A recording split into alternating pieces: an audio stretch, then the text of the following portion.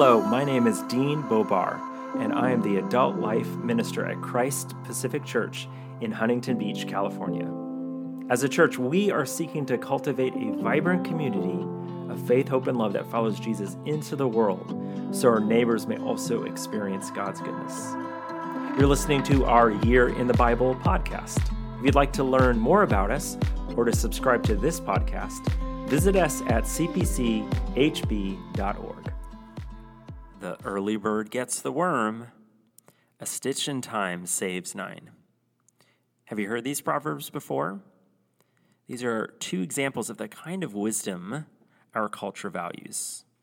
In this week's podcast, I'm going to cover the book of Proverbs, which gets its name, you guessed it, from the proverbs that fill up most of the book. Proverbs has a richness and depth that is often missed. So let's explore together how Proverbs lays out for us God's wisdom for everyday human life. We'll use the first 7 verses of the book as a window into it. These verses read, "The Proverbs of Solomon, son of David, king of Israel.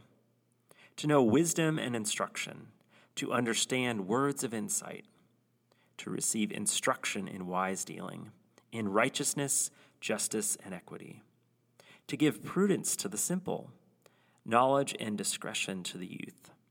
Let the wise hear and increase in learning, and the one who understands obtain guidance. To understand a proverb and a saying, the words of the wise and their riddles. The fear of the Lord is the beginning of knowledge. Fools despise wisdom and instruction." We can see the following in these verses. This will be the outline for our podcast. First, we find the patron of wisdom in chapter 1, verse 1. Next, in chapter 1, verses 2 through 6, we find the program of wisdom. And finally, in Proverbs chapter 1, verse 7, we find the promise of wisdom. Let's get started with the patron of wisdom. Proverbs 1:1 gives you the initial impression that Solomon, son of David, king of Israel, is the author of all the Proverbs. Closer reading, however, shows that Solomon was one of a few different authors. Other authors include Agur and King Lemuel, and we don't really know much about them. And there were also probably other editors who collected them and brought them together, it seems. It is perhaps better to understand Solomon to be the patron of wisdom for ancient Israel, the one who got it all started for the nation. He certainly wrote many proverbs, 3,000 to be exact, according to 1 Kings chapter 4, verse 32. In fact, he's known in the first part of 1 Kings as being a wise ruler. In addition to this, he has also had a major hand in collecting and encouraging the writing and collection of other wise sayings.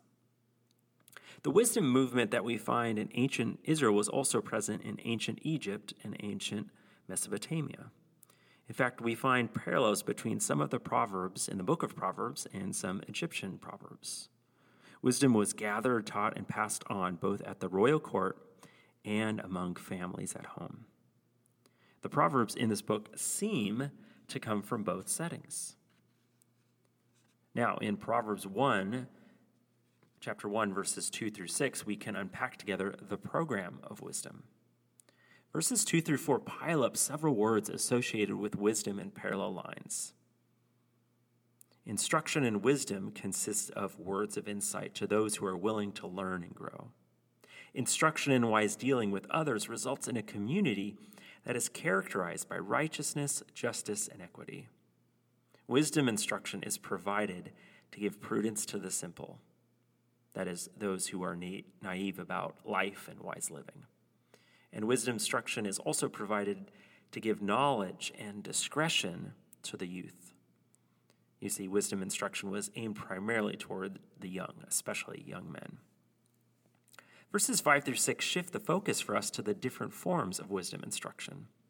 The wise and those seeking wisdom are taught through proverbs, sayings, and riddles. There are other literary forms that we find, such as longer discourses. But these verses give us a clue into the variety of ways that we can learn wisdom from the wise.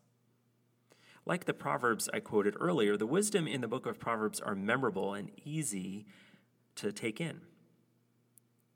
and yet they also call for reflection on the wisdom that is passed down from one generation to the next. So what exactly is the wisdom at which this program of wisdom aims? Well, wisdom can be defined as theological reflection and practical skills to live fully and faithfully within God's order of creation. Wisdom in the Bible is theology about everyday life that is rooted in experience and focused on practice. In Proverbs, we find both a focus on theological reflection, especially in chapters 1 through 9, and practical skills, especially in chapters 10 through 31. In fact, chapters 1 through 9 prepare you for the rest of the book. The two other wisdom books in the Old Testament, Job and Ecclesiastes, lean more towards theological reflection. Finally, we can see the promise of wisdom in Proverbs chapter 1, verse 7. The fear of the Lord is the beginning of knowledge. Fools despise wisdom and instruction. Knowing wisdom begins with revering the Lord. Fear here refers to reverence or awe of God. Without this acknowledgement of God, there is no true wisdom, no true righteousness, no true life. With the fear of the Lord, however, there is wisdom that leads to a full and righteous life. This is the promise of wisdom.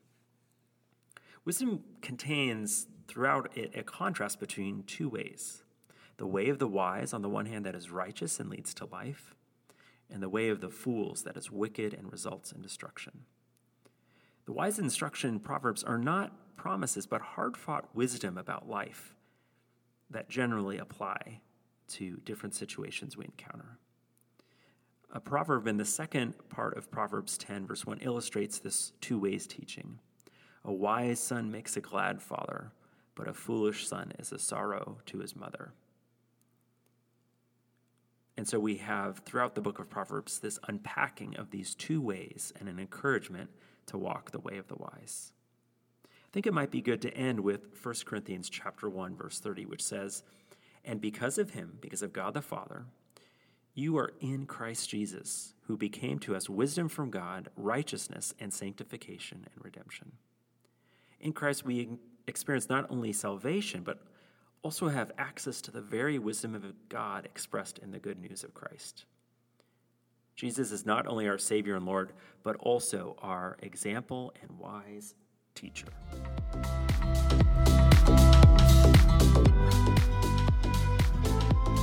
Thanks so much for joining us for our Year in the Bible podcast. If you'd like to hear more about our Year in the Bible campaign, to subscribe, or learn how you can become engaged with us as a church, please visit us at cpchb.org.